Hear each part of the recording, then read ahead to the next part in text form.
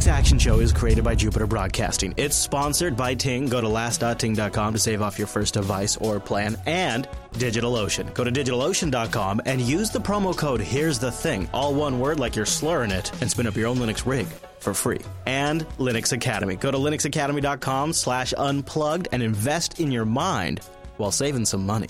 Welcome to Linux Action Show, episode 466. My name is Chris. My name is Noah. Well, hello there, Mr. In-Studio Noah. It's good to see you. In fact, it's going to be great. We have 3 episodes, counting this episode, left of the Linux Action Show, and Noah will be hanging out in studio. All 3. Well, actually, one of them is going to be at Linux Fest, so That's it'll right. be in studio and live at Linux Fest. We have a great show coming up. If you're watching the video feed, you've already noticed there's some hardware sitting in front of us. We have a tale of laptop woes and laptop wins this week. It's a bit of a treacherous path, but we'll walk you down what's gone on, and we'll walk you through the hardware sitting in front of us right now. It's a pretty interesting story, and I can't wait to give you some of the things that we tried. Also, we're going to talk about the larger context of Canonical ending Unity. There is a human aspect to it that we've talked a little bit about in the past, but now we've got some possible numbers. We've had some big shifts and a few theories about where all of this is going. So we'll talk about that coming up in the news, as well as some big features that I'm really excited about coming to the next version of the stable Linux kernel, as well as a few other little tidbits from the news. Then we'll get to the feedback and picks. But Noah, do you know what we're going to start with right here, now? Not the picks?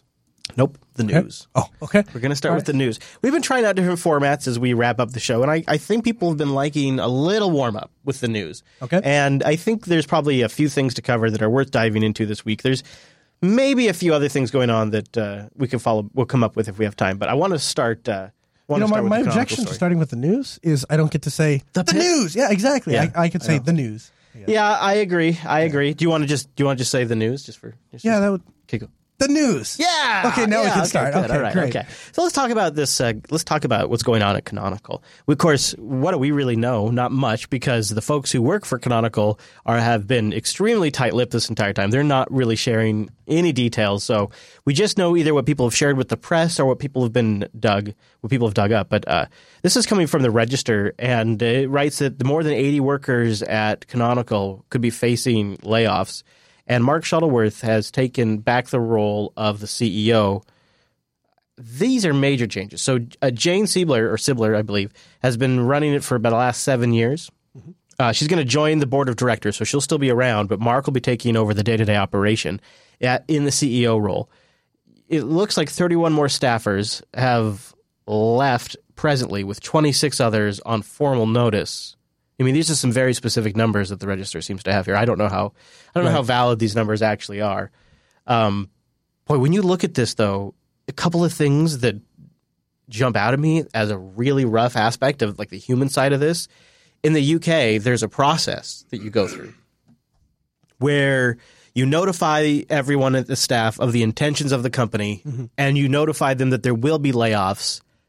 And once you start that process, you have to notify them. Mm-hmm. So there's sort of like this swinging axe like hanging over everyone's head while they just go about their business for like the next month to find out if they're one of the folks that get laid off. Right. Like I like it in some sense because, here in the States, especially in Washington where it's a right to work state, you could just one day find out you've lost your job. You're out of here. See you later. Thanks for working for us, depending on the employment arrangement. Yeah. But at least there was no torture leading up to that. Yeah, I'm not sure which is better. I'm honestly not sure which is better, but from a human side, this is just awful. And if you think about it, if they had a lot of folks working on the Unity 8 and the mobile stuff, mm-hmm.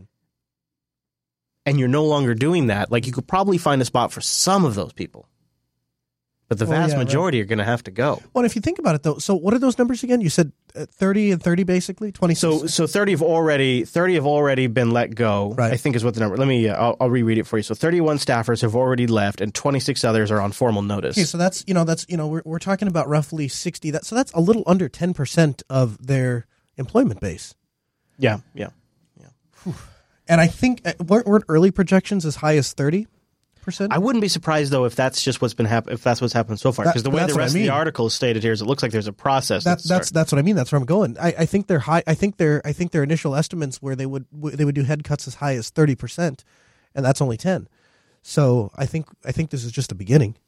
which is kind of it's a sad state of affairs. I've been spending a lot of my time thinking about the story about, boy, how crazy this is going to be for GNOME. Like, so many people will be working on GNOME now. And the other thing that struck me about this last night, while I was just running this over again for like the 100th time in my head, is now if you want to contribute to the canonical desktop, to Ubuntu's desktop, you don't have to worry about the contributors' agreement.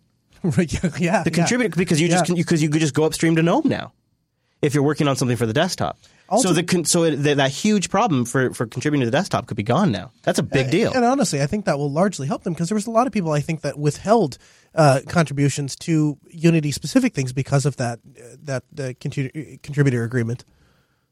So I think overall, I think that will work out very well for them. Now, the other thing I was kind of chewing on is this to me seems sort of like, well, if you keep history in mind, if you keep Mark's history in mind, he made his fortune by selling thwart, right? So he's not opposed to selling something that he's built up and created. Yes. So if you just run down the numbers. So they bring in a consulting firm to do sort of an audit of Canonical. They look at everything and they tell them the bad news that everybody already knew but didn't want to admit. You've got a lot of redundancies here. You're focusing on mobile. It's an uphill battle. You're going up against Android. Meanwhile, you're winning big on cloud, and you have hardware vendors today interested in your IoT solutions. Right. You really should be focusing on this, not focusing so much on the phone and on convergence. Everybody knew that. Nobody wants to admit it. Yes. So this professional company comes in. I've been there before when you bring in the outside firm to come in and do these kind of recommendations. Right. And it always leads to layoffs and changes. So they come in, they deliver the bad news everybody knows.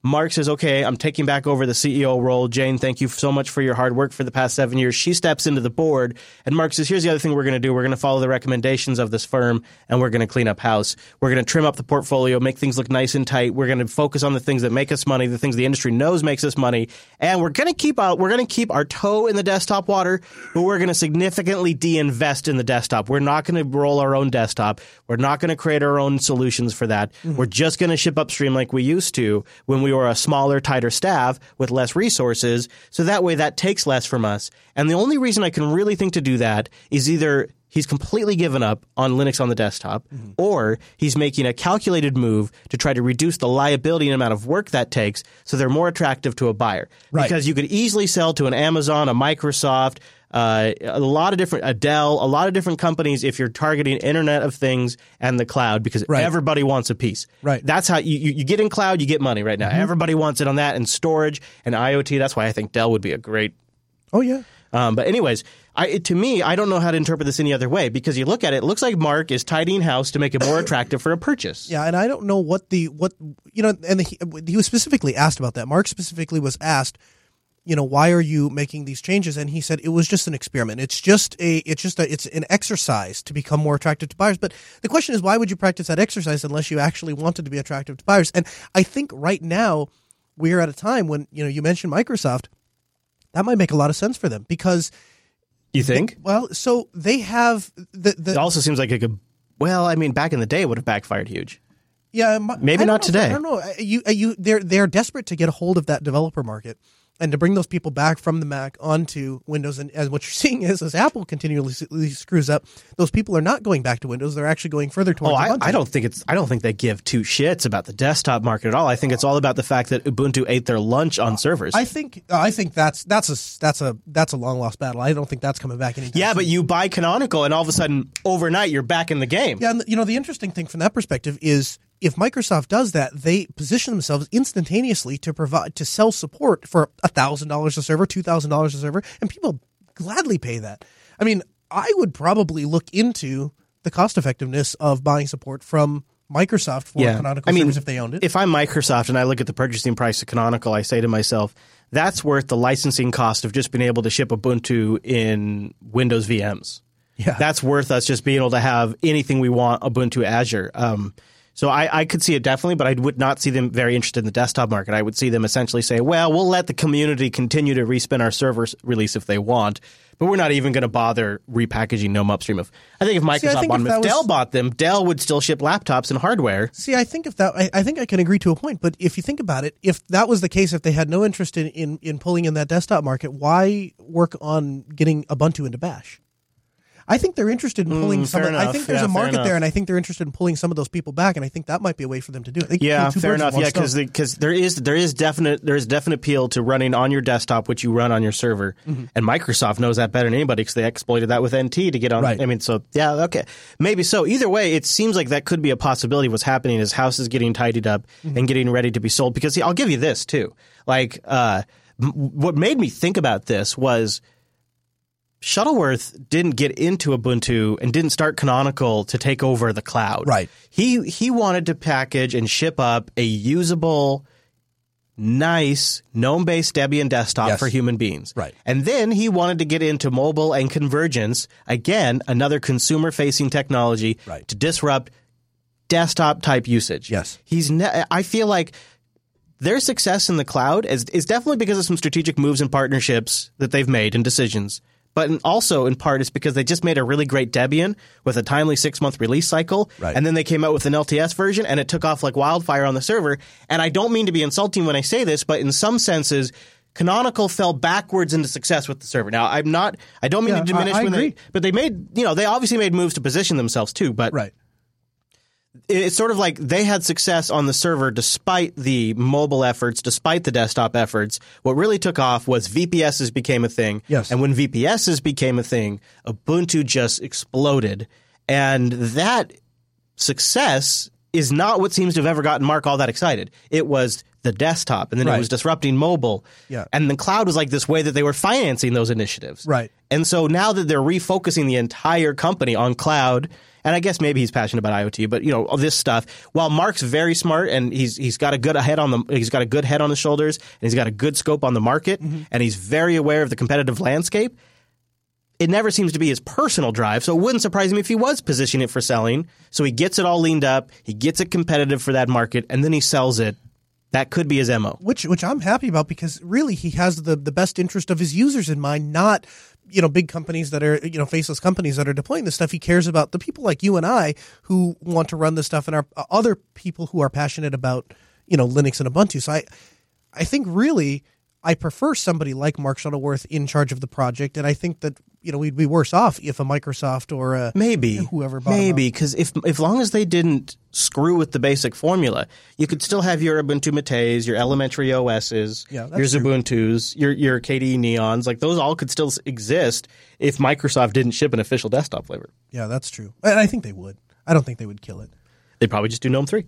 That's all right. Well, we've got a lot more to get into, including another Ubuntu story and the kernel feature. I swear to God, I've been waiting for like 3 years for finally landing. But first, I want to thank Ting. Go to last.ting.com. That'll save $25 off a device if you don't have one. And if you do have one, CDMA or GSM, you get $25 in service credit. Now, that's sweet, because this gives you an idea of what a value Ting is. Your average monthly bill is $23. Because it's just pay for what you use wireless. Minutes, messages, and megabytes. Ting adds them all up, whatever bucket you fall into, that's what you pay. Plus, it's $6 for the line and Uncle Sam's taxes. Each line, $6. If you're a small business, this is a crazy great way to get connectivity for your team. And one of the really nice things about Ting is there's no contracts, there's no agreements, no service plans. You just pay for what you want and then you turn it off. When we have people that come in for Linux Fest Northwest, it's not a big deal for Jupiter Broadcasting to light up in a couple extra lines for 1 month. I love it. So nice from a business standpoint, and also from a family standpoint. Last.ting.com. Go there, enjoy the benefits of excellent customer service. Instead of digging holes in the ground and fighting local laws and building towers, Ting's been able to invest in an incredible customer service infrastructure that works right there in their office, and they have an incredible dashboard. And this is such a nice thing for somebody like me, because the only time I have time to take care of my cellular plan stuff is like at 10 o'clock at night when everybody's gone to bed and I don't want to call anybody. I just want to log in and use a great dashboard that just makes it simple, that isn't trying to hide, isn't trying to upsell. That's why I really appreciate Ting. And if I ever do get stuck, like the one time I was on my way over to Noah's and my MiFi went out on me, Ting just went above and beyond. I see people tweet me like pictures of postcards that Ting customer service reps send them afterwards and stuff. They sent me a nice little like a little bag kind of a thing the last time I bought a phone from them, and it was like I actually use that bag for a lot of different things now. It sounds like a silly thing, but it's actually kind of cool. That's nice, dude. So you know what? If you want to get a bag, go to last.ting.com and grab a device. Also, while you're there, if you're not ready to switch to Ting, but you just want to learn a little bit about maybe speeding up your phone and cleaning things up, a little spring cleaning for your smartphone, they got articles on that for internet phone and for Android on the Ting blog. Just do me a favor and start by going to last.ting.com. And thanks to Ting for sponsoring the Linux Action Show. All right, so we have some Ubuntu news. We have a little more Ubuntu news, and then we'll move on. So we have 17.10 release date. Looks like it's going to be October-ish, October 19th if all goes as planned. Artful Aardvark is the name. That's not what matters, though. This is actually going to be the first release to ship with GNOME. It will not be the LTS. I heard that. Yeah. I heard that. Smart move. I agree. Sometime not in an LTS where you can work out some of the bugs. You don't want to make a major change in an LTS. I also don't know why, but I feel like this gives them more room to ship an LTS that isn't just stock GNOME. Mm-hmm. As a big GNOME fan, I'll say this: stock GNOME is. There's just no way. There's no way you can ship stock GNOME. Not with the Adwadia theme. Not with no extensions installed. I just don't see Ubuntu doing that. So if they do 17.10 and they can do their stock GNOME like everybody said, and then they can watch all of the feedback and see all the little things people tweaked, all the little things people changed, they can take the most average basic stuff from that, the most easy to support stuff from all of that, condense it down, and ship it in the LTS release. And that, I think, will be the sweet spot. And that's my prediction of what happens. Yeah, I agree. I think that's a really great idea for them to ship it in 17.10. And the other thing is I'm excited to see what Ubuntu GNOME can offer once it has the full backing of Canonical behind it. Yeah, and that many more users looking at bugs and that many more users creating themes. Like, you're already seeing way more themes in the last few months. In fact, also, OMG Ubuntu totally stepping up to the plate since this Unity news. Joey's busting it over there, writing a ton of good stuff. It's like, so let's take a look at this. So I'm just at the OMG site right here. Besides the typical news stuff that he has, he's got a whole bunch of stuff like, if you're coming to GNOME for the first time because you're hearing all this news and you want to try these things out, he's got this great flat fork of the ambience theme for GNOME right here. Nice. He's got this article on making Qt apps feel at home on GNOME. He's got the coverage of the KDE fans that are trying to get Canonical to ship Plasma instead. And look at this. I mean, he's posting a couple times a day right now, like 3 posts on Friday. I mean, Joey is hustling over there at OMG Ubuntu since this news, and I've been finding it a really great resource. Yeah, that's really great, especially for people that maybe have they downloaded Ubuntu and they just kind of stuck with Unity, and so the concept of GNOME, what is this GNOME? What is changing? What is going on? Yeah. And OMG Ubuntu is a great outlet to cover all that stuff. And if you think about it, it's going to be way more stuff for OMG Ubuntu in a sense, because you have the entire GNOME community worth of stuff now. Right. All right. So this is the feature I've been waiting for a while. Don't make fun of me. It really makes a difference. I know a lot of you have made fun of me before when I've talked about this, but the BFQ IO scheduler is queued for Linux 4.12. BFQ has been in development for years now. It's the budget fair queuing IO scheduler. So this is the little bit of Linux code in there that manages the priority and IO disk queue. So you can actually, under Linux, change the IO scheduler on the fly. And by default, Linux ships with the completely fair scheduler. Pretty great. It's fine. I actually don't think it's a scheduler designed in the SSD age. Now, this is my personal opinion. I'm not saying that's actually the truth. My personal opinion is, if you've ever noticed, like, you launch Chrome and you launch the terminal, and sometimes something's a little stuttery or things take a little bit longer to load than they maybe did under Windows, that, in my opinion, is the completely fair scheduler. Because when I switch out to BFQ, totally different performance for application loads. You won't have a huge all of a sudden disk I/O completely slow down X. I don't know if you've ever noticed that, especially if you're on spinning Rust. You really notice it on spinning Rust, where a lot of disk I/O can just lock up the UI, like even just like maximizing a window. Or closing a program that you know is causing the lockup. Yeah. BFQ resolves a lot of that the way it handles disk I/O scheduling. In fact, I'm not the only one that thinks this. Manjaro's been shipping it as the default I/O scheduler now for like a couple of years. And a lot of people switch it out. So BF Scheduler has been in the works for a while. So I've tried it on and off. It won't be the default scheduler, but it'll be really easy to turn it on. There's also a couple other schedules, NOOP and Deadline Scheduler. I know I'm getting in the weeds here with this, but I find it to be really fascinating. And I even did a little breakdown of why I like it. If you're if you're curious. So the BFQ scheduler has a low latency scheduler, which is great for interactive applications. So basically anything in X.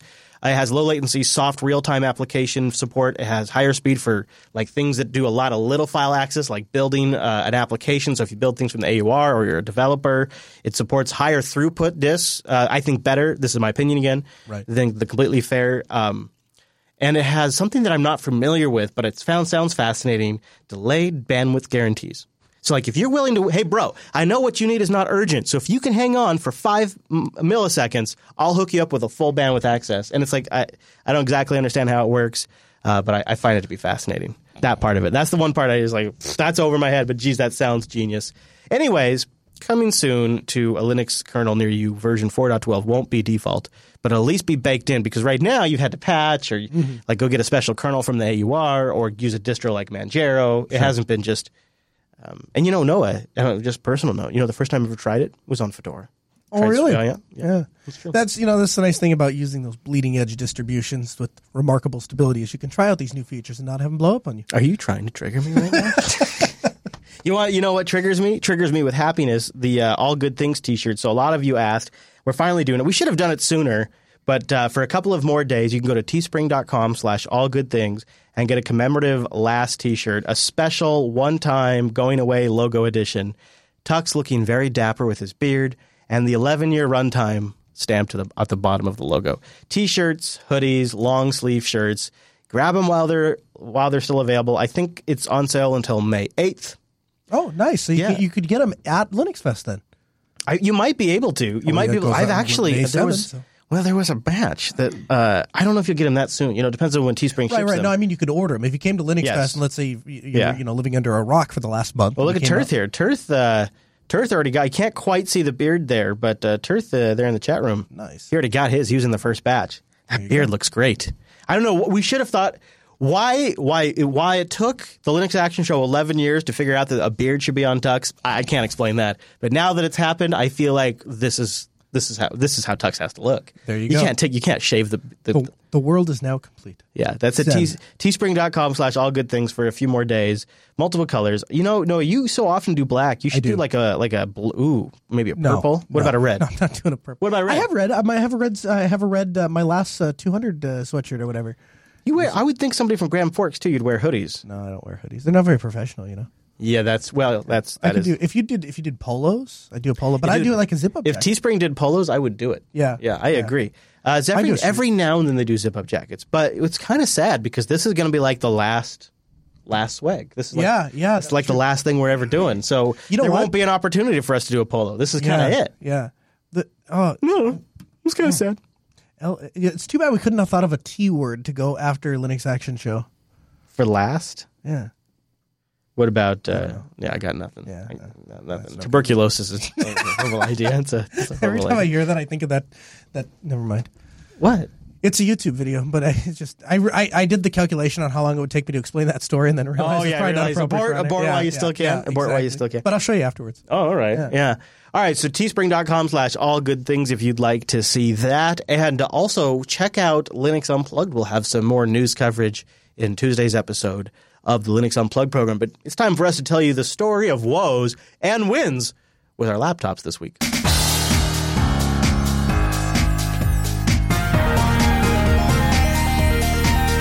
We have an interesting tale of laptops. In fact, the two laptops sitting in front of us, if you would have asked us 2 weeks ago if we would have ever even seen these laptops, we would have said no.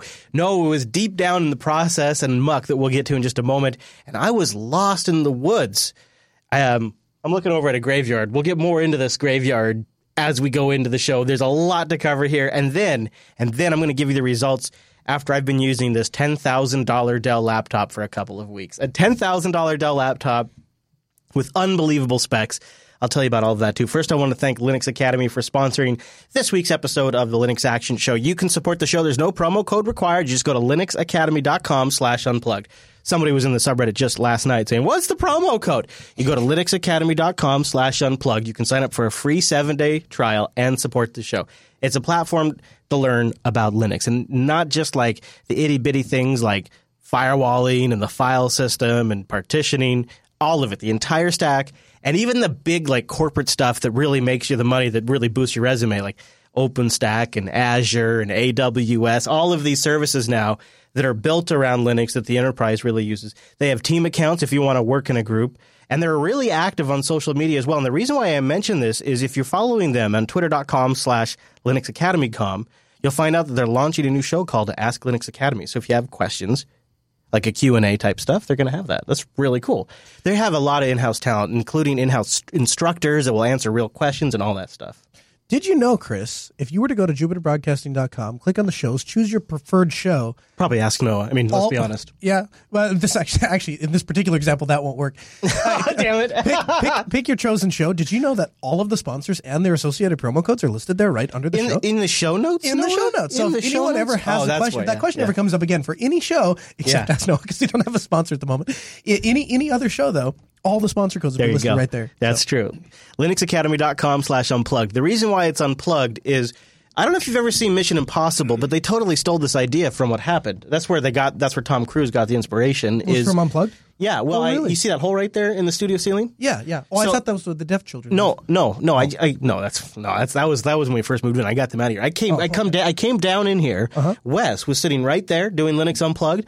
Boom, knocked him cold with my back of my elbow. Especially if you do at the front of it so it doesn't like bruise your elbow. No, I did this part. It hurt. Didn't get the funny bone. It hurt like a son of a gun. I bet it did. And then I grabbed the Unplugged promo code, went up, and I brought it over to Linux Action Show because, honestly, it's such a great resource for the Linux community. It's such a great way to learn more about Linux. It's a great deal, and the company rocks. Like, they started it because they want to spread the word about Linux. They're Linux advocates themselves. So a 7-day free trial and supporting the show, you can't go wrong at linuxacademy.com/unplugged. But you had to beat up one of the... Well, I mean, that's how you get these things from one show to the other. It's not with emails and business deals. It's by coming through roofs and using ropes. And now, just tell me this: did you at least go, head first, like you were held up by your feet when you came through? Well, it was actually more of like around my crotch, and then it slipped out, and it was just really the sack for a while, dude. And that hurt. That hurt, man. But I was really dedicated. I was really super dedicated to the audience. And so, how do you come up with this stuff? And it just, the thing is, it's a stretchy material. So that's, it worked out pretty good. And then I was able to just sort of think about something sort of like Pamela Anderson, and it scrunched back up, and it just pulled me right back up. Here's what you did. You came to North Dakota and hung out with me for a week, and I was on whoop. And while I was there, I watched your crazy, crazy drama of trying to get a laptop. Now, as somebody who's bought a few, I guess you just decided it's time to get rid of the Skylake garbage, got rid of all your Skylake stuff, and then decided I should probably get a laptop now that I don't have any computers. And it didn't go so well. So it's funny. I never used to buy new laptops. I bought every laptop I owned, including the last ThinkPad I had off of eBay. And then you guys remember a couple months ago I bought the 260, and I decided, well, I'm going to buy this one brand new. And it was a great experience. Everything worked out great. I was happy with it. And yes, I decided to upgrade off of Skylake onto Kaby Lake. Kaby Lake, yeah. Kaby Lake. Kaby Lake. So when I decided I was going to upgrade, I went to this process. Now, the thing is, I ordered the day these computers came out. As soon as Lenovo announced that they were available to order. And I was in Japan at the time with my wife on my anniversary. And so I'm literally sitting there, and I had swore off any sort of technology, okay? And I told her, I said, I'm not going to do any technology. I'm not going to do any work. Except for, I got a message from somebody said, this computer came by. I said, sweetie, you got to give me 10 minutes. I just got to order this real quick. Were you checking Telegram, Noah? No. Yeah, I was kind of on Telegram. But so is she, so it was okay. Oh, okay. So I ordered this computer, and what it was it was $1,600, and what you got for that was 16 gigabytes of RAM, a 512 NVMe drive, 1080p IPS display, a backlit keyboard, fingerprint reader, smart card, a wired Ethernet port, a Type-C charger and dock connector, 3 additional USB ports, and a traditional set-style dock. In addition, 2 batteries. So I got a 9-cell battery off the back, 6-cell battery in the front. No LTE, though. And LTE card, yeah. Whoa! For how much? $1,600. So I was very excited to see what 1080p screen? 1080p IPS, yeah. So I ordered the computer, and of course, despite Lenovo selling a bunch of computers in the United States, apparently we can't have any of them here. So they build it in China because that's where the labor's cheap. That's apparently. So they build it, and then they ship it from China, which of course that can't go anything reasonable. So it's like 3.5 weeks later, my laptop arrives. Pull it out of the box. I'm halfway through filming a review about it, and I notice the backlight on the keyboard isn't working. What was the processor? Sorry, real quick. Was it i5, i7? i7. Oh, dude. Yeah. Okay. All right. 7 series. The only thing this is missing is dedicated graphics, but you don't care about that. So Yeah. So the backlight, that seems like that's kind of a big deal because you probably use it in the dark a lot. I mean, actually. really, it was more of like the thing that's not what I ordered. Okay, fine. Contact Lenovo, which is like, and I contacted Lenovo and I said, I want you to replace this computer. And this is where it started to go awry because the lady that answers the customer service says, "Sir, I can't help you with that. Maybe you don't know how to use the backlight keyboard." I'm like, "No, you don't understand. See, it's just function spacebar, and like there would be an icon for the backlight, and there's no backlight. Like the keyboard isn't backlit. It's very simple." And she's like, "Yeah, maybe you don't." Can you be honest with me? At this point, do you bust out the lady? I own an IT company. No, I didn't. I didn't because I find I get better service if I act stupid than if I try to. So anyway, I told her, I'm like, listen, there's no backlit keyboard. It's very simple. I can show you pictures. The one that has backlit keyboard has an icon that says backlit keyboard. This one doesn't, so it doesn't. She goes, "Sir, I'm going to need you to contact technical support and get a support ticket." So she transferred me to the. So they sell two SKUs, one with backlight and one without, and she still doesn't believe you. It's possible you got the one without. Right, even though right on the box it says keyboard English, not keyboard English backlit. Anyway, I get to technical support. That guy was really cool. I explained to him what's going on, and he's like, "Oh, well, hit function space. Does backlight come on? Nope. Okay. It's either defective or it doesn't have one." So goes back. They're going to send me a second computer. So fast forward another 3.5 weeks. Second computer shows up. Open it up. Same problem. I do the whole thing all over again, and I told them, I said, "I'm very upset." And they said, "Okay, well, we'll knock 15% off." Well, that's actually a significant amount of money out of $1,600 computer. I'll take 15%. Sure, go ahead and send me another computer. So meanwhile, you're using a $200 HP. $200 HP I bought off of eBay, which has worked flawlessly. So during this time, during computer number 3, I go to Dell. And I'm at Dell, and of course everyone makes fun of me because I show up with this $200 HP. And it was actually pretty hilarious because we're not just anywhere at Dell.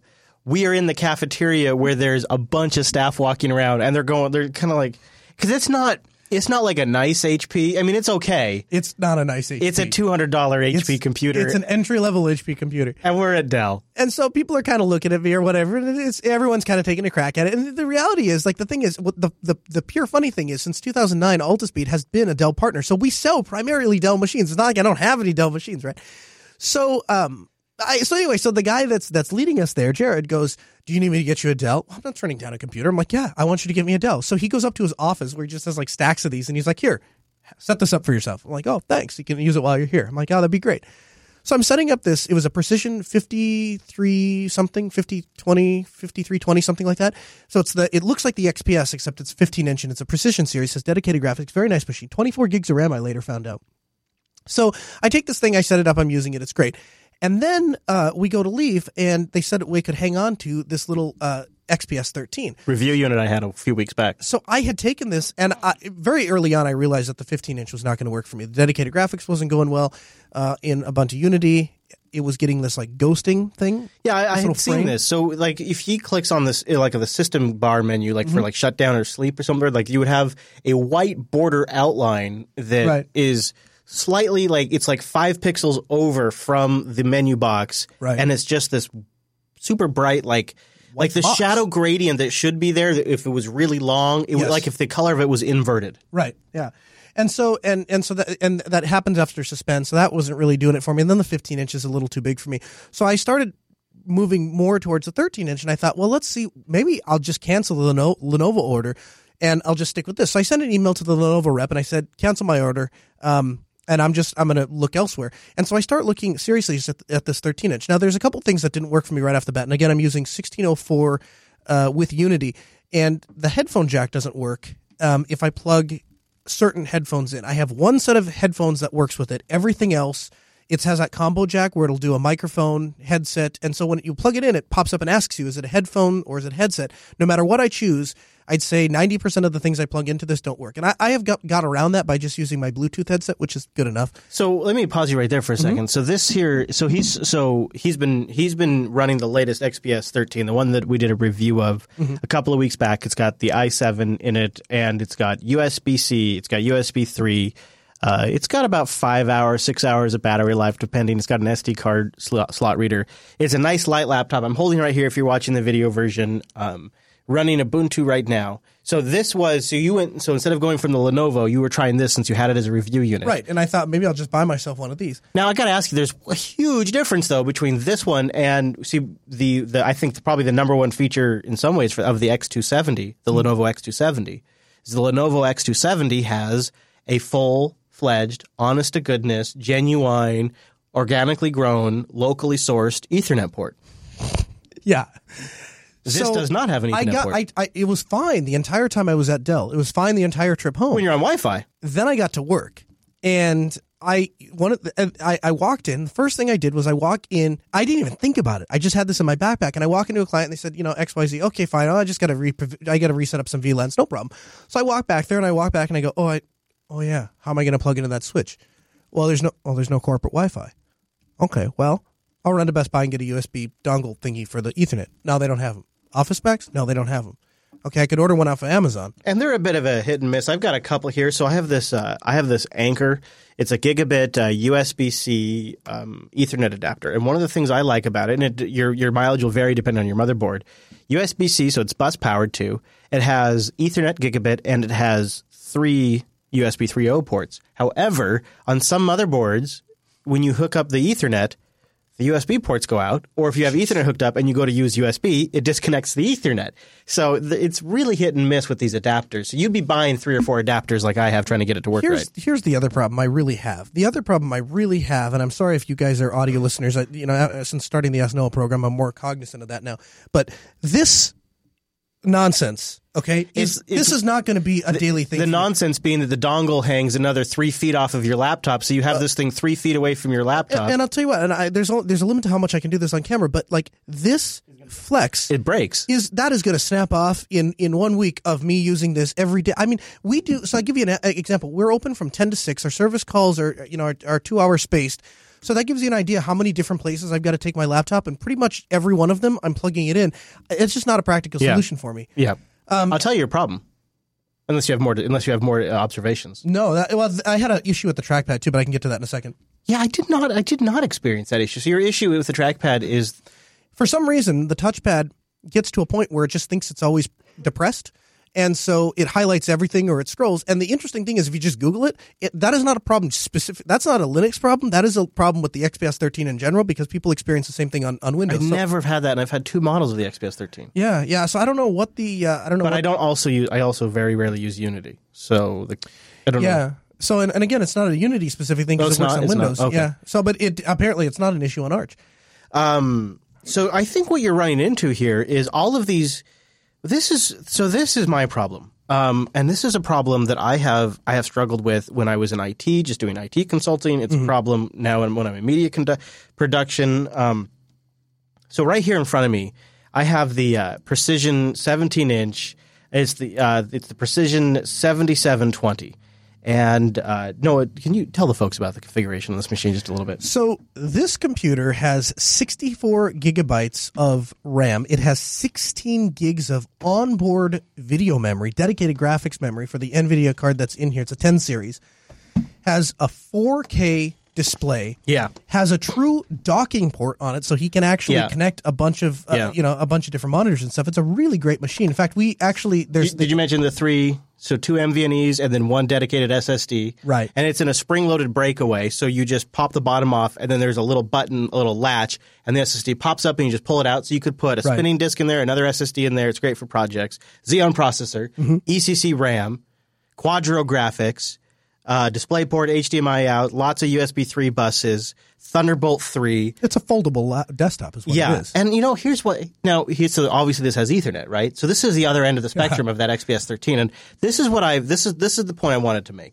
So I've gone through a range of laptops. So here in front of me I have the Apollo from Entroware. It's a 13-inch laptop. Can you hold that for me? I've tried to make that work. In the other machine I have in front of me, oh gosh, it's big. Also big like this Precision. This here's the Bonobo, another huge laptop that I used at clients. I used in production. You can take that for me. And then I know it's a big laptop. And then the middle ground machine I've had now is this 2013 MacBook Pro, which I dual boot Final Cut OS and Antigros on here. And this has been nice because it's out of all of them, It's probably got the best. Yeah, you got it. I'm sorry. Here, I'll set it down. I'll just set it. Here, I'll set it over here. I got it. Just go. Yeah, not the garbage. Noah, don't put it in the garbage, Noah. Damn it. Now I'm going to wipe that. I got to wipe mustard off that now. And that's sort of in the middle, and that doesn't have Ethernet either. I have to tell you, I always end up having the most success just buckling down and saying, all right, self, just carry the big freaking laptop around. Just get a bag and just carry it around. I like having all of the power and resource. I like having it in a portable form factor. So when can you hold that up? Is that plugged into anything? No, it's on battery. Here, I'll close the lid so we can. So in true fairness, I mean that computer is probably 5 or 6 years newer than this one, but look at the difference in. I mean, and maybe it's hard. It doesn't show up on camera as much as it. This is thinner. Yeah, just thinner sure. And just it's a nicely designed large machine. That's what I'll say about it. It's a really well designed large machine. Again, if you want to look it up online, it's the Precision 7720.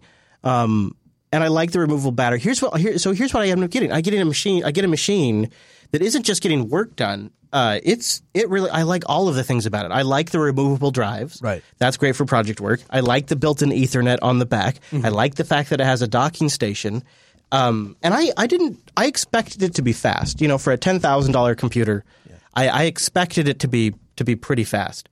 I didn't expect it to be faster than my 6-core i7, which also has 64 gigs of RAM, which also has 2 NVMe drives and an SSD, which is all desktop components, including desktop graphics. Mm-hmm. I expected that to be faster, and this laptop running Solus GNOME Edition with the Impatience GNOME GNOME extension turned on, and all of the other choices that they've made, it is phenomenally fast.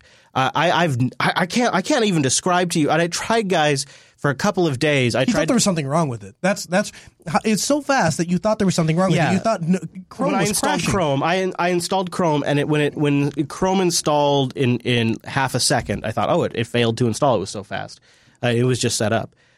Everything loads fast. It's such a fast machine under Solus with the Solus GNOME Edition. Mm-hmm. It's so crazy fast. I could actually easily see replacing my main desktop with this.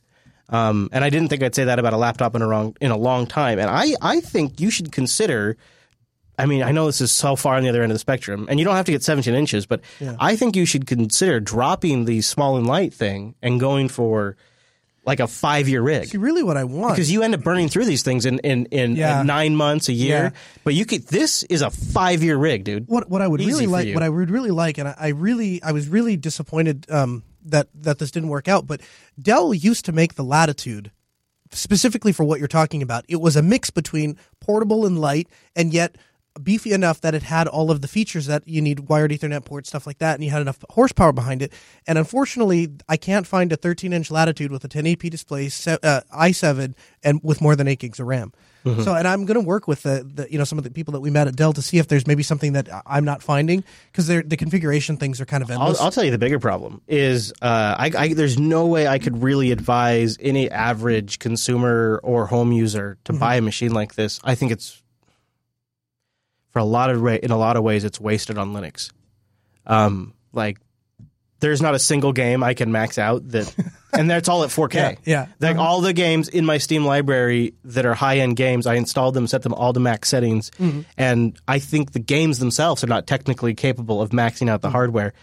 The other workloads I put under it, like the light video editing I did, or the Lightworks editing we did for our Dell trip, the software is not sophisticated enough to tax it properly. Right. They don't properly utilize the hardware. Isn't that a great place to be, though, where we have the hardware where we can grow as an operating system and as software projects? Are you shitting me right now? Well, I'm just asking. I mean, isn't that kind of a nice thing that that the hardware is above? Are you crazy? We're not reaching limits of hardware? Are you crazy?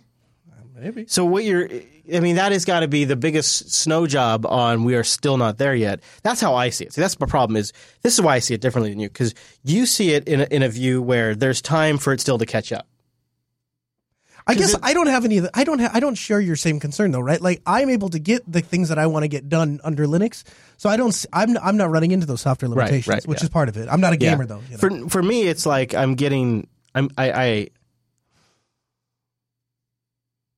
See, the thing is there is software and hardware combinations out there today that you can buy that do fully take advantage of the hardware, right? In a more competitive way. Mm-hmm. And I don't feel like the software on Linux, either it be Lightworks or it be video games, is optimized enough to take advantage of it.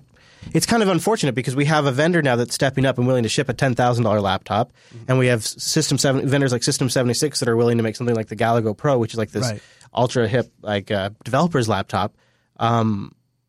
And they're fine for running text editors and web browsers, but you got to go into like these crazy high-end workloads that are like industrial size that are way beyond anything that most people listening to this show could ever get involved in. Fair with. about that though. That's who Dell built this for. That's why they're shipping this to the those scientific communities. Yeah, it's interesting when you get so much hardware, you throw it at a problem, and then you look at it and you go, well, it's only using 2 cores at 60% on each core, and the GPU is barely being even pushed. Yeah, it's just disappointing. Yeah. Yeah. So, anyways, it depends on. So I guess what I'm saying is it definitely depends on your workload, because there's some workloads that they're gonna push it. So to wrap up the story, I have looked at every possible. I've looked at HP, I've looked at Dell, I've looked at Lenovo. I am searching for a laptop that has all of the specifications: 16 gigs or more memory, 1080p IPS display, a wired Ethernet port, backlit keyboard. That's and a 512 or bigger NVMe drive. The Lenovo is the only company that I found that. And I get this. The last conversation I had with them, and I was very upset, they said, well, sir, unfortunately, we're only going to be able to refund your money because our policy is after 3 replacements, we don't offer an additional replacement if it becomes misconfigured. And here's my answer to that. They have a policy for misconfigured 3 replacements? They have a policy. The fact that they have a policy of what to do after they send the wrong misconfigured computer to a customer more than 3 times is prima facie evidence that you have a larger systemic problem at your company that you need to fix. Yeah. This is not complicated. And here's the most mind-boggling thing to me, Chris. I ordered this computer originally on their site, so I specified all of the components. All they need to do is follow the directions that the automated build thing tells them to put together, which is probably a robot. How do you screw that up?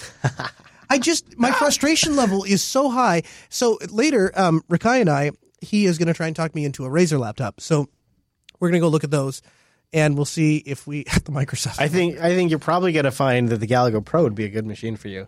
I know USB-C would be really nice for charging. Yeah, exactly. That's the big thing. And again, the Lenovo 270, I mean, the USB-C charging, and it had the regular Lenovo thing. So I could use all my old cords, or I could use USB-C. I could dock with USB-C, or I could dock with the regular docking port. Lenovo, ship me a laptop that I ordered, and I'd be happy with it. But apparently that's not a thing that they do. Yeah. Yep. All right. I talked to other people that order Lenovo. I'm sorry. I talked to other people that order Lenovo laptops, and nobody is like shocked or surprised by this. They're like, yeah, that's about how it goes. Yeah, it's just, you order laptops from Lenovo, and they come misconfigured a lot. I'm like, 3 times? They're like, yeah, they're not really known for that. It's just cancel the order and then just place a new one, and the recounter starts over again. I'm left with feeling a little weird. As the Linux Action Show wraps, there's a bit of an irony in the studio. In multiple ways. Yeah, we are ironically finally going to have all the Macs out of the studio right after about the last week of the Linux Action Show. We'll be on anywhere we had Wirecast left. We'll be running OBS. What you got there, Noah? This is the sticker that I put a couple years ago above the door, and I said I will stick this on the door when Jupiter Broadcasting Studios and that is a sticker are running that says Linux. Noah switched me to Linux sticker. Yes. Yeah. So I get to put this on the door before I leave here. Yeah. And then the Mac that runs some proprietary Apollo mixer, which I maintain is one of the best mixers in the business, but it does require a Mac, so we're going to be getting rid of it, and we'll be switching to a mixer that actually runs Linux itself. Ironically, as LAS wraps up. Yeah, exactly. But I thought I would use the opportunity of having this laptop to really go all in on Lightworks for a while and try that and see what there was to throw performance at it. And then I also, just because I wanted to have a completely balanced perspective, I wanted to compare that to Windows. So I loaded Lightworks on Windows and I loaded Premiere on Windows to kind of try to compare. Mm-hmm.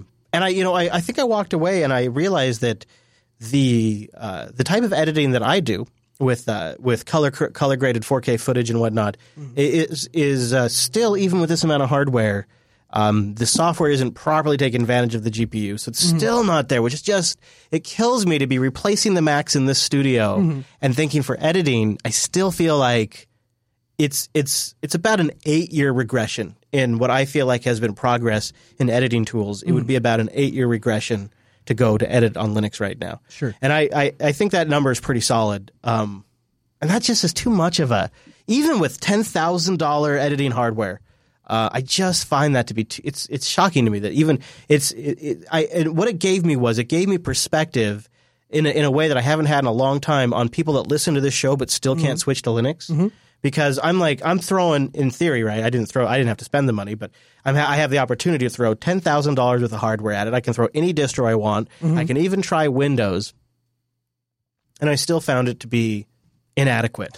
But just one thing, and I walked away from that going, maybe there's just going to be some workloads that Linux will never be king of. Like it's going to destroy the mobile market. It's going to conquer the server industry. It's going to be great for a lot of us to use as our day-to-day driver on the desktop. It's just in everybody's toaster. But maybe there's some types of like workloads because they require such tight control over the hardware, the software, and the drivers that run that hardware that Linux is just inherently not capable of delivering that type of product. And when I had this hardware to just go all out and still wind up with, wow, I'm still slower and less capable. I felt like I had some empathy for people who don't want to switch. Let me see if I can give you some encouraging thought perspective. Yeah. So you have Dell that is very they are ramping up Linux in a very serious way, like way more than we've seen before. It's no longer like 1 or 2 laptops. There are 4 different lines that are hardware enabled, right? I mean, it is incredible the amount of money and effort that they're putting into this, and so they are fully committed from the hardware perspective. And then on the other hand, you now have Canonical that is going to be working essentially shipping the same desktop as Red Hat. You got those 2 people teaming up, and so the Linux desktop environment is going to get that much better, and software within it is going to get that much better and be available for users. And then you have EditShare in the UK, which is a major company that is making nonlinear editor software, and those guys are trying to revamp and say, okay, we need to remodel from the ground up and come up with the workflow that works for people that have digital workflows. And you have all of these things coming together at one time together, and if even a couple of those things line up and fall together, I think we're set up to where what's going to happen is you're going to have a lot of people that say, I need to jump off the Mac because I didn't like the Apple hardware, which is another thing.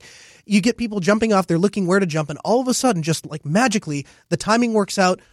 We have a cohesive desktop environment. We have a hardware vendor, and now we have a video software vendor that are all just kind of saying we're ready to jump in right at the time that people are jumping up. I think there's a chance for this to work out. I agree with you 100%, except for I completely disagree with you. So what I mean by that is you are absolutely right in the sense that eventually I think some new product, some new market, some new work case is going to come along. All those things are going to line up, and it's going to be perfect. And I think that's just almost bound to happen over time as all of these efforts sort of start to converge, because it's not just the fact that GTK and GNOME and Red Hat and SUSE and all of these companies, Canonical, are working on this. It's also the fact that we have the most standardized Linux kernel shipping that we've ever had in a long time, because the distros are all kind of landing on the same. We have systemd throughout. We have a lot of things happening. We have Flatpak, we have snaps, like a lot of things are happening to smooth out a lot of that, to make it really ripe for some new work case to come along.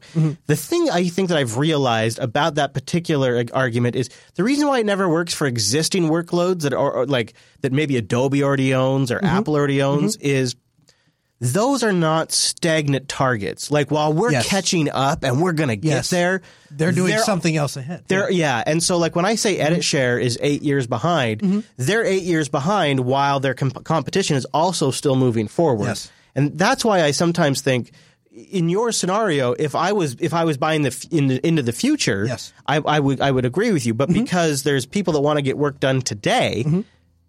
I don't think it ever actually works out that way, because people just keep buying what's available today. They continue to make revenue. They continue to invest in their product, and that commercial product continues to be successful. And that's why GIMP hasn't replaced Photoshop. Right. That's why Premiere hasn't been surpassed by Blender or Kdenlive, or After Effects hasn't been replaced by Blender. Nitro. All these things, right? Yeah. Maybe you get my or Ardour with Audition, right? But I think what you're seeing is that you're seeing less effort being put forward. I mean, Apple has put up a lot of roadblocks to creative content producers. It started with the Mac Pro in this trash can. You had to buy this extra capture thing, and if you look at it, in some ways, it is happening, right? Because if you look at things like OBS is very quickly becoming the de facto standard for broadcast in a lot of different places where it wasn't. And I think as we climb ahead in little areas, even if we stay stagnant in the others, I think over time, we'll eventually get good enough that you'll at least reduce that friction to the point that I think it may become possible. For OBS is a great example. I think very much so. I think the trash can has helped sort of make people look for other places, but I think the only place they've gone is Windows. Yeah, right now and to anyway, Premiere and whatnot. But. I think there's a chance Premiere may come over to Linux at some point. God, I'll tell you what. Even if it's a few years, in my opinion, even if it's a few year reversion in workflow, I would for Premiere I would do it, because the other thing we don't ever talk about is Premiere, learning in Premiere is an employable skill. And if you can learn Premiere on Linux, then you can actually go out and get a job doing that, and that matters in a whole different way than we usually talk about. But you look at Dell. We know from talking to the people at Dell that there are a lot of people that are in that hardware community that are trying to find software solutions to make their hardware platform more valuable, because people need a reason to buy expensive hardware, and they know that that they're not having a lot of success with that on Windows. And so as Dell is doubling down on Linux, I kind of wonder if something may not work out. Well, I was reviewing some of our interview footage, like the interstitial stuff between the interviews, and a couple of times when we were doing the interview with the hardware folks, they're like, "So tell me about what you think Final Cut does better than Premiere. Yeah. Tell me what you think Premiere does better than Light. Right. Tell me why you like." They were fishing for that kind of stuff, trying to figure out what would it take to get this type of workflow onto Linux. Right. So, and they have some clout too. It doesn't mean anything when you or I go to Adobe and say, "Would you port?" But if Dell goes to them and say, "Hey, listen, we want to strike a deal. You guys port the software over, and we'll ship these $10,000 laptops for video editing stations, work deals out with universities for film labs and stuff like that."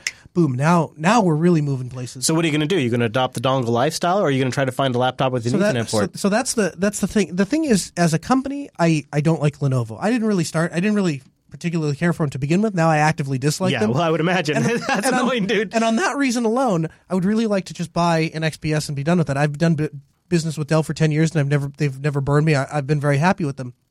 That said, Calico has an Ethernet port. It does, but it also has a barrel connector for the power. Yeah, that's just true. not. Yeah. So at the moment, I'm going to wait. Mostly, then the other part of me, and I know this is going to come a shock to you, Chris, as well as the entire community. But anytime somebody tries to tell me one thing, I'm going to try to fight the opposite, right? Sure. So and I know that's shocking. Yeah, I know. Yeah. But because they're telling me that they won't issue a fourth replacement, kind of want to make them issue a fourth replacement just because they said they wouldn't. Yeah. I could see you pushing it. I could see you pushing it, because that is a good laptop for you with the I could see making it work. Just call up, and what you do is have Sarah call up. They'd probably do it for her. Maybe. Yeah. Maybe. She's not as patient as I am. She might get more upset with them than I would. Well, my quest does not end, actually. Yeah, mine either. At this point, and I don't really know where I'll wind up. It's fun in some sense to try to figure it out, because I imagine there's other people out there in the industry that are trying to get this. So it's the hosts of Linux Action Show going through this in some way are valuable, because it gives us sort of perspective on other people that are trying to do this. Right. So I'm glad in some ways that we're doing it, but in other ways I'm like, I just want to get to work. And I feel like I haven't been able to edit since we got back from Dell, because I don't have a machine I want to edit on. I'll say this too. I want to I guess express some empathy and some pity for some of our viewers out there, because the reality is that you and I are very blessed to have access to a lot of machines that that we can try and play and see how things work out, that other people that just not in they have no way to do that. So between the two of us, we have managed to go from everything from the entry level $200 HP all the way up to a $10,000 laptop, and just about every laptop in between, and see how things work out, and then be able to present that. So can you imagine doing this where you have maybe $1,000 to spend one time? Yeah. That's why these little details, I think they really matter, and the little shortcomings and the little positives really matter too. Yeah, and that's why we try to cover it. But okay, that's the Linux Action Show's look at our woes and wins with recent Linux laptops.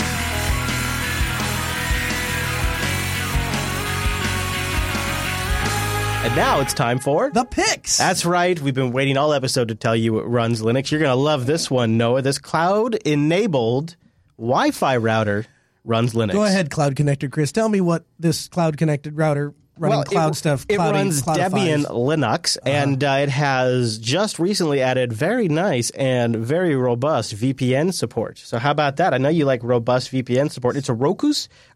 It's R-O-O. No, I'm sorry, single O. R-O-K-O-S. Isn't it GOS? I need you. QoS? Okay. All right. I need you to look at that right there. See that right there? Yeah. I need you to read that. What's it say? What's that? Is that a G or an R? Right there. Okay. All right. Okay. Right there. All right. Right there. Okay. It's not touchscreen, just so you know. Is it a G or an R? I think it's an R. I think it's probably an R. Rokos Core. It's a pretty fancy little like consumer type deal. It's got a gigabit hub built into it. The son of a gun. Dude, there's no R in there. Seriously, I'm agreeing with you because I'm afraid to. But look, there's no R. There's right there. R-O-K-O-S. That's a Q. Oh yeah, Q. Yeah, I thought that's what you were saying. But you said G. Welcome to doesn't matter how you say it. Welcome to the Dyslexia Action Show, where we attempt to read instead of cover news. This is why we had to shut it down, because we could never figure it out. We could never learn how to read. I was thinking it was because there was too much cloud. Yeah, it was way too much cloud. So it's an Android device that runs Debian, they say. No, actually, it supports Android devices and iOS devices to manage it. It's got dynamic DNS, so that way if your ISP be changing your IP, it'll handle that. 4 gigabit Ethernet ports, as well as USB 3 and an HDMI port. It also offers Wi-Fi. What in the world do you need an HDMI port for in your router? Think about it, dude. Maybe it could also be a little media set-top box or something. It's got a 1 gigabyte Debian Linux stack on it, so you got room to put Kodi on there. I mean, OVs. And includes packages like MondoDB, obviously Squid, Bind, Nginx, IPperf, and your favorite, OpenVPN. So people that are worried about like their ISP selling their information and stuff. Mm-hmm. So with the cloud, so you're probably wondering, hey, Chris, what does the cloud stuff do? Mm-hmm. Yeah. Well, you can do things like limit kids' internet usage time. You get reporting features. You can set up your VPN stuff real easy peasy. You pay $89 for activation plus 17 monthly service for 12 months. Or you can just purchase the device outright. So not only is it a cloud, it's a cloud subscription service. Yeah, right. Yeah. But they will do, they'll let you set parental controls. They'll do regular old updates, good old-fashioned updates for you. And all that kind of stuff. And you can manage it from an app, Noah, from an app. In my day, son, we had a console port with an RS-232 DB9 connector, and you plug that in, and you set the baud rate, and you did your configuration from a terminal. And if the cable came out, then you plugged it back in, because it was just a serial string. I'm just not... No, we used to call the Intel Atom chip Mattel inside, and I wouldn't be caught dead with an Intel on my edge. Yeah, I understand. I'm not just not you're not buying the cloud. Yeah, it's weird. It's like I thought maybe you'd have a different reaction somehow. No, I thought my reaction to the cloud is always. I thought maybe the HDMI port would push it over for you. I thought maybe the $20 a month service would do it for you. I thought that would surely get you excited. It gets me excited. All right, just In the I want to strangle the people that made this kind of. It also has a random SATA port on it. Just right there. You see that? That's good. That's good. So that one thing I really like about my Edge device that's responsible for the security of my entire network is random SATA ability ports. to put data in and out of the device. Well, you might want to put Kodi on it. Oh, yeah. That's what I want on my Edge device is Kodi. Yes. Yeah. Or maybe actually save some time and put Plex on there. Let me tell you what doesn't save some time. What's that? Counterattack. Have you heard of this? Uh-oh. Yeah. Uh-oh. So is this one of them video games? You remember Race the Sun, right? Yeah, of course I do. I'm a fan of Race the Sun. Race the Sun is a great program for just, I want to have mindless entertainment. I want to sit down and I want to think about nothing and just play. That's what Race the Sun is. Counterattack, very much the same thing. It is a completely mindless side-scroller. Space shooter. You go and you shoot things. Did you ever play Math Blaster back in the day? Yeah. Math Blaster. It reminds me a lot of Math Blaster. Yeah, okay. You just go and you shoot these little things as they come towards you. Up to 8-player online co-op. Yeah, that's great. Whoa, that's kind of cool. This reminds me of an old like Super NES or NES style game if they had modern graphics. That's what I like about it. And if you don't play on the cloud, then there's no cloud required. You can just play the game. Oh, you're doing the cloud. You're doing the cloud thing again. So that's Counterattack. It's in the Steam store. Came out about a year ago. It's $8. So that's not bad. I thought maybe I had to solve a problem. Okay. I had to solve legit solve a problem. I had to solve Steam on 4K. On this 17-inch screen on a 4K display, Steam is itty-bitty tiny, which in some ways is actually really nice because I can just put it like in a small spot on my screen. It doesn't take up a whole – I kind of like that. I actually kind of like it being all scaled down, but you can't read jack. So there is a theme that I have linked in the show notes, and it doesn't do much. But it does give everything a slightly larger font size. The menus, the store text, everything, your library text. So it's a little easier to read the names of things, and it's not very hard to install it. Do you know what I did with this beautiful, crisp 4K display that Dell is loading me? I changed the resolution to 1080p. I did. And the thing is, there's a lot of people, yourself included, even myself, that said you can't set the resolution down anymore. It'll become all fuzzy. It actually, I would not have known. If I told you this is a 1080p display, you'd go, oh, it's a 1080p display. It looks like it's running at native resolution. Whatever black magic they did to make that happen, because when I try to set this thing to a lower resolution, I get bars on the side of my screen. Yeah. I get native res or nothing. I'm a real fan of 1080p. And the real thing is even if everything was perfectly optimized for 4K, I don't personally believe that 4K belongs on a 13-inch display. I think that the resolution to screen ratio on a 13-inch is too much. And what you need, brah, is you just need everything pixel doubled on a 13-inch, and it looks good. It looks real good, brah. Have you seen Ubuntu Mate has high DPI screenshots? Yeah, but there are certain applications that won't respect that. So like my Simple Help Technician console, because it's a Java app. Oh, come on. You're coming at me with this. I'm just telling you, man. This is how are you going to run that on Wayland, too? That's probably going to work great on Wayland. It probably is. You just enjoy that. Hey, should we try it?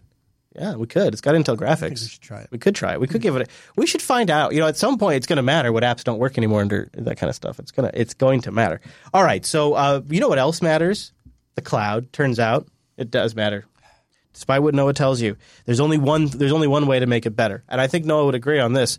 Roll it on your own, under your own control, on your own terms, on a great infrastructure. That's right. DigitalOcean. Go over to DigitalOcean.com and sign up. And when you sign up, apply our promo code, here's the thing, all one word, and you'll get a $10 credit. They have a great infrastructure. It's all Linux-based. Nice. They're using KVM, the one true virtualizer hypervisor. The one true virtualizer. I'm just saying. Yeah, okay. I'm just saying. Right. Just saying. I mean, you could use Hyper-V, I guess.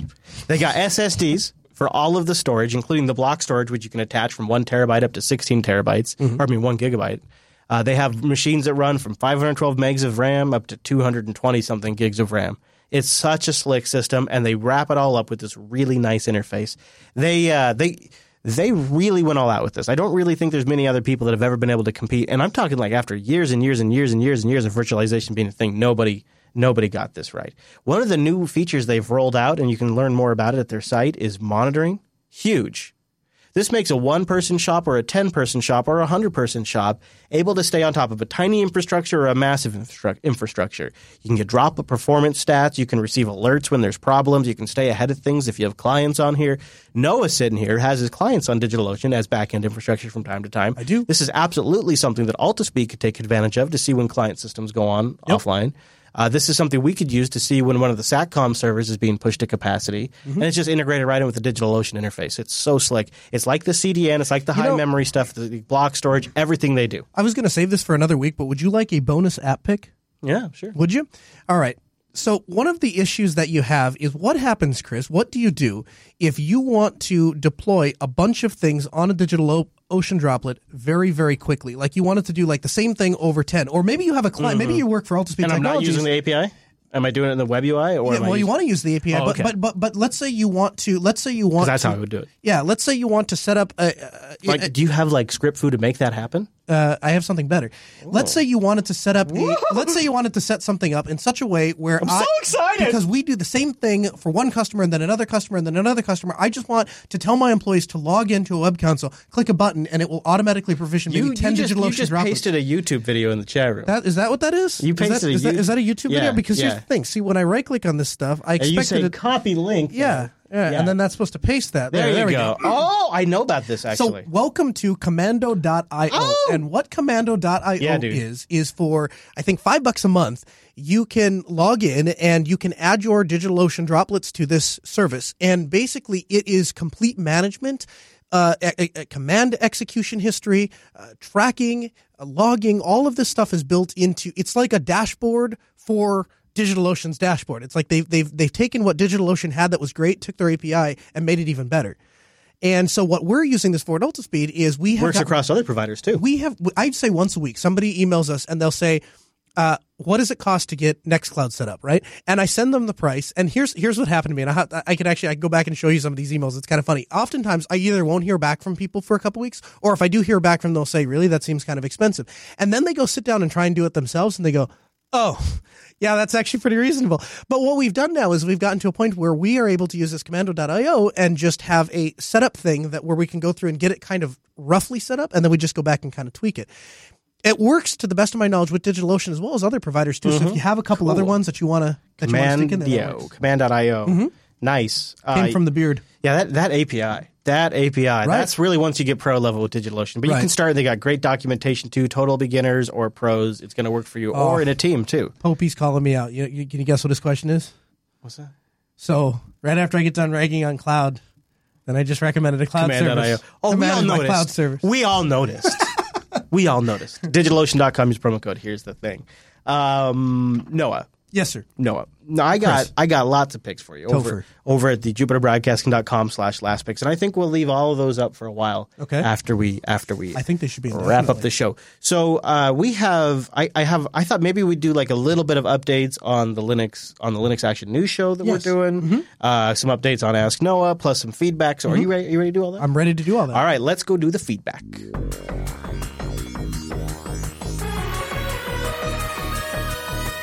And that brings us to the end of this week's broadcast. And before we go, we want to give you a few updates, cover some emails that came in, and all of that stuff. So let's start with the Linux Action News show. That's the new name, is Linux Action News. LAN, I like that acronym. Yeah. I'm all about that. And we have a website. It's very, very early days. It's just a placeholder right now, linuxactionnews.com. Of course, it'll also be published at jupiterbroadcasting.com. You have to promise me to call meetups LAN parties. Dude, that's brilliant. We will. That's a great idea. That's a great idea. The RSS feed is up right now at linuxactionnews.com if you want to grab it, and there will be more posted there as it gets closer, probably coming soon. We have a rough release date planned now, and we have all that kind of stuff lined up. So how's Ask Noah going? It's good. So we have 3 episodes on the books. It's not 4? No, it's 3. Anyway, three episodes on the books. And the fourth one will be here in the studio. Fourth one will be here in the studio tomorrow. So again, if you guys have technology questions or you want to discuss your opinions on technology questions, give us a call toll free. You can call from any country. I've gotten that question a lot. 1-855-450-NOAH. That's 6624. 1-855-450. 6624. Yeah. And or 1-855-450-NOAH. Yeah, there you go. Live times are, it's 6 p.m. Central. That's 4 p.m. Or no, I'm all screwed now. It's 6 p.m. Central. That's 4 p.m. Pacific. That's 7 p.m. Eastern. Yeah. But you could just go to jupiterbroadcasting.com/calendar and have that all sorted out for you. Yeah. So we got a good flow of people that are mailing in questions and telegramming in questions. Yep. Be good, though, to get more calls coming in. We'd like to get some more calls, and you have an opportunity because it's going to be like an Ask Noah marathon. So we're doing an episode tomorrow. We'll be doing an episode the following Monday, and then we'll be doing an episode live from Linux Fest Northwest. So it'll be like an Ask Noah sandwich. That's going to be cool. Yeah, Linux Fest Northwest is coming up May 6th and 7th. Mm-hmm. We're going to be live there doing the last episode of Linux Action Show, a live Ask Noah, and I think we'll be doing some other things that we'll tell you more about as that gets closer. So if you're going to be in the area, I'd love to say hi. So I'll give you a sneak peek. Tomorrow, you know what we're talking about? Ryzen and VPSs. Whoa! Yeah, so it should be a good show. Yeah, Ryzen's probably a much requested topic. It's Ryzen, for sure. Oh my gosh, I see what you did there. You can send your questions into this show while it's still on the air. Go to jupiterbroadcasting.com/contact and choose Linux Action Show from the dropdown. Also, User Air's out there too. You can grab the User Air feed. That'll be another show that's replacing the Linux Action Show, and you can subscribe to that. So all of the replacement shows, quote unquote, replacements, if that's a fair term, I don't know. User Air, Ask Noah, and Linux Action News all have RSS feeds you can go subscribe to now.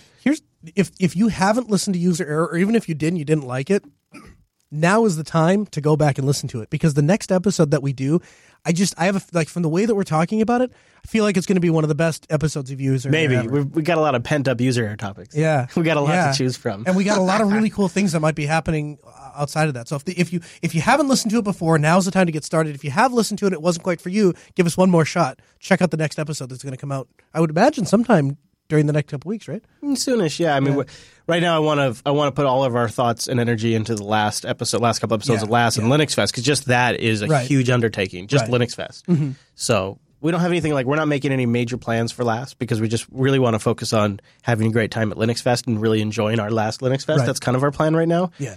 But I think with all of the folks we're going to have around and all of the people we have kicking around ideas, we'll probably, I would imagine it's going to be pretty much, I would love to have it the next week after last. Just the user error. I don't know when it gets released, but I'm just saying something I would imagine. In the next couple of weeks, absolutely gets recorded. Yeah. Yeah, absolutely. So that's the one you want to hear. So much good stuff we're working on. You can find out live times, like Noah said, at jupiterbroadcasting.com/calendar. You can follow the network for announcements and news and show releases at Jupiter Signal. I'm at Chris LAS. No. We got a couple more things. So the feeds are going to be changing from the HD feed. Right. Yeah, the RSS feed is going to go purely HD. So that's something they need to be aware of. Yeah, and so that's boy, we probably should have even mentioned that sooner in the show. If you subscribe to the All Shows feed, video feed, all of that stuff's going to switch over to 720p. It's going to be well encoded, so it's not like it's going to be huge files. We've been working on that. And so we're going to drop the 360p video from the All Shows feed. And so the other shows you subscribe to that have video, yeah. In fact, we probably should also do some emails and all that kind of stuff. But I'm at Chris LAS. He's at Kernel Linux. And you can follow Ask Noah. Ask Noah Show. Yep. And I think there will be, it's not really configured yet, but there will be an at Linux Action News Twitter account too. Nice. Yeah. All right. So why don't we, before we get into the email, let's thank System76, because we were talking a little bit earlier about the Galago Pro. Well, that's up for pre-order right now. You can save $50. Go to System76.com. They have the Oryx Pro with GTX 10 series dedicated graphics in it. What a monster. And of course, some beautifully built desktops with lots of headroom and performance. Go to System76.com. Get a machine designed, built, created, born to run Linux. And then when you check out, tell them that Noah switched you to Linux. They've also got servers, which I think is probably one of the things that you land on once you've realized they make incredible great desktops and workstations and laptops. And then you're like, well, let's just go System 76, all the things. That's what I would suspect, because once you get hooked, I've been a customer for more than 10 years. System76.com. Go there. Did they update the Meerkat? They did. It's a new model of the Meerkat. Look at that. That's nice. That's really nice. That's really nice. With a 7th gen Intel. I would totally use that. Woo! That is a slick little. See, we should. Did you know the Meerkat is what Carl uses? Yeah, I did know that. I did. I saw it on his CEO desk. of the company, choice of any computer that they want, of any machine they make, and that's what he uses. It's a perfectly reasonable machine, actually. It's kind of amazing, especially if you can get into an eGPU. But that is a topic for a future show. System76.com. Go there. Check them out. If you get a rig, tell them that Noah switched you to Linux. Now, there was some BSD question we had. No, it's not a BSD question. So while you were gallivanting around the nation, and then the nation, and you left Alan and I to do your work, we got into an interesting discussion. Oh, that sounds unusual. And it went something like this. Alan said, "What does Linux do when you run out of letters for the drive? Like, does it just double up, or does it not know what to do and just does not recognize those drives, or does Linux just suck so much that nothing works at all and you'll have to install BSD?" And somebody wrote in and they have an answer to that. And so they sent us a screenshot, which I'm going to paste here in the chat room because there's no other good way to get Unbelievable, Noah. Unbelievable. No other way to get Chris a good link to be able to put up on the screen. Believe you but what this is what happens when you exceed the 26 limit drive. It starts to actually, it doubles up the letters. So you get SDAA, SDA, AB, whatever. Yep. And so SDABC, SDAC, SDAD, SDAE. Cool. So there you go. Why does he have that many drives? Did he say? No, he did. He just said that feels like the important part of the email. That he left I think it's out. important. He says I'm a BSD user. My company uses Linux. A frowny face. Love it. He's got a frowny face for using Linux. Of course he does. Attaches the output of dev SD star for a Linux server with 57 drives. So I would imagine it's probably a pretty important server if it's got 57 drives. Yeah. And it makes him sad that it's running Linux. It makes him sad. I know. Wow. Well, us BSD users Baggio, love Linux. Thank you for letting us know. I thought I had seen that before. Yeah, I haven't. I've never gone over 26 drives. I could see it if you had like a bunch of virtual disks too, or something like that. It'd be easy to pop that. All right, there you go. And you can send us your questions at the contact page, or just email us directly. linuxactionshow@reddit.com. All right. Is that everything we've got for today's episode? Now you are free to dismiss the show. All right, get us out of here. That brings us to the end of this week's episode of the Linux Action Show. It's time for us to go get Indian food. We have one more episode in studio. That'll be next week. And then we'll see you live from Linux Fest Northwest. Thanks so much for joining us. We'll see you right back here next week.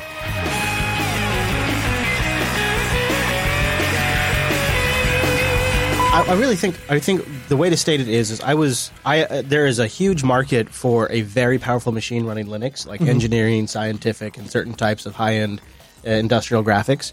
What I was hoping for is that some of the applications I use, like video editing, compression, transcoding, consumer stuff and prosumer stuff. I mean, it's not average people that are probably importing 4K footage and trying to transcode it to ProRes.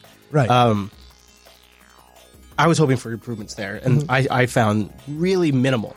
The really improvements you get were fast disks and the fact that this thing can turbo boost to 4.2 gigahertz and hold it. For single-threaded applications, that's really nice. But you don't have to go with a specific configuration to get that. I do think the 3 drives makes it nice for storage, but I would love to have seen more of the median workload applications and games that are available for Linux be able to take better advantage of it. And I'm sure with Vulkan and future applications it'll get there. There you go. That's probably a different way to say it. Oh, there we go. I found myself.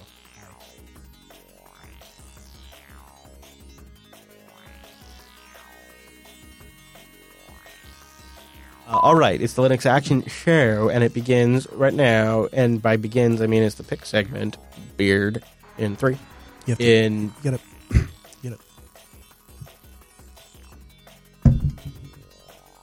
What? I just feel like it's on the wrong shot. I haven't started yet. Oh, I was about to. Well, you were counting down. Yeah, and then I was usually to my shot, and I was going to say, and now it's time for, and then I was going to do. Oh, because usually we're not in studio together. That is true. All right. Okay. All right. Here we go. In a 3. In a 2. And now it's time for the news. It's not the news. How did that happen? How did we just have a? I don't know. Did I just witness a glitch in the Matrix? All right. Here we go. Yeah. In 3. It is green. In 2. And now it's time for the picks. I feel like normally what I would do if you weren't here is I need to go to the bathroom or get a cup of water. Yeah, you have to fart, and then you have to stand around. Then you put the camera on me and say, "No, entertain the live stream," and then you'd be gone. Then I would be. No, I can still do that. Yeah, but entertain the live stream. It won't be the same because see, what I would do is I'd be talking to them, and then I would do this thing like I would end my sentences with like something that you could jump in if you wanted to, and then when you didn't, I'd continue on to the next one. It's very awkward. Much easier when you're.